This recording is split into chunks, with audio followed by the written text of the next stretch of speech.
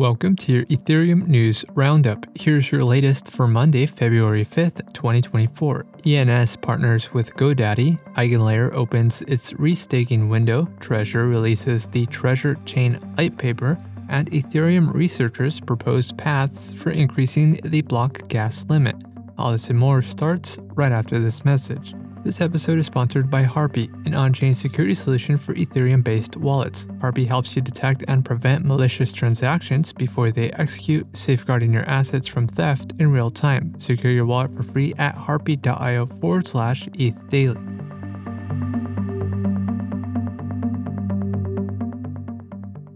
Ethereum Name Service partnered with GoDaddy to add a user-friendly interface for linking any top-level domain on the DNS domain register to an Ethereum address. The partnership streamlines the process for users with less technical expertise, enabling them to onboard to ENS using their existing DNS domain. The integration uses gasless DNSSEC in the background to import DNS domains into ENS. Without the dedicated user interface, users would need to manually add a text record that contains both the ENS resolver address and their Ethereum wallet.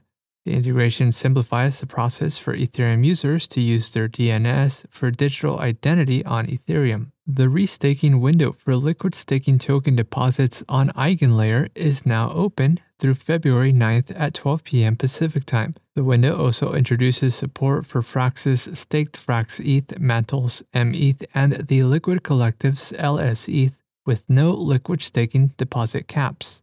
There is, however, a 33% cap on restaking points enforced for each LSD type. Lido's STETH has already reached its points cap with close to 500,000 STETH in deposits. Eigenlayer is among the top 10 largest protocols on Ethereum in terms of TVL, securing over $3 billion in assets. Eigenlayer plans to lift its TVL caps and permanently unpause restaking in the coming months. TrezorDAO, the leading gaming platform on Arbitrum, published a light paper outlining Trezor Chain, a roll-up chain designed for the Trezor gaming ecosystem. The paper presents a vision and a technical framework for a multi-chain future that includes a network of infinity chains that settle on the Trezor Layer 2 chain. Trezor aims to operate as a decentralized gaming console, leveraging a roll-up agnostic cross-chain architecture. Trezor's native token, Magic, will be used for fee payments and underpinning economic security. A Trezor Chain testnet launch is anticipated by the end of this quarter, followed by a targeted mainnet launch in Q3 of 2024. And lastly, Tony Warstater, an Ethereum researcher, together with Vitalik Buterin, published an ETH research article that explores strategies for increasing the block gas limit. Increasing the block gas limit permits each block to carry more data, thus improving transaction throughput on Ethereum.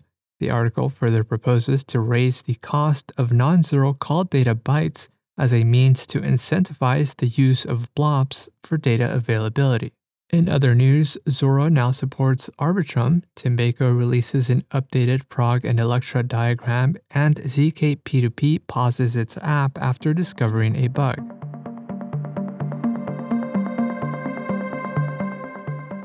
This has been a roundup of today's top news stories in Ethereum. You can support this podcast by subscribing on Castbox and following us on X at ETHdaily. Also subscribe to our newsletter at ethdaily.io. Thanks for listening. We'll see you tomorrow.